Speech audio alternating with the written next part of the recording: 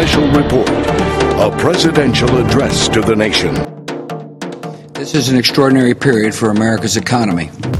We've seen triple-digit swings in the stock market. Major financial institutions have teetered on the edge of collapse, and some have failed. We are in the midst of a serious financial crisis.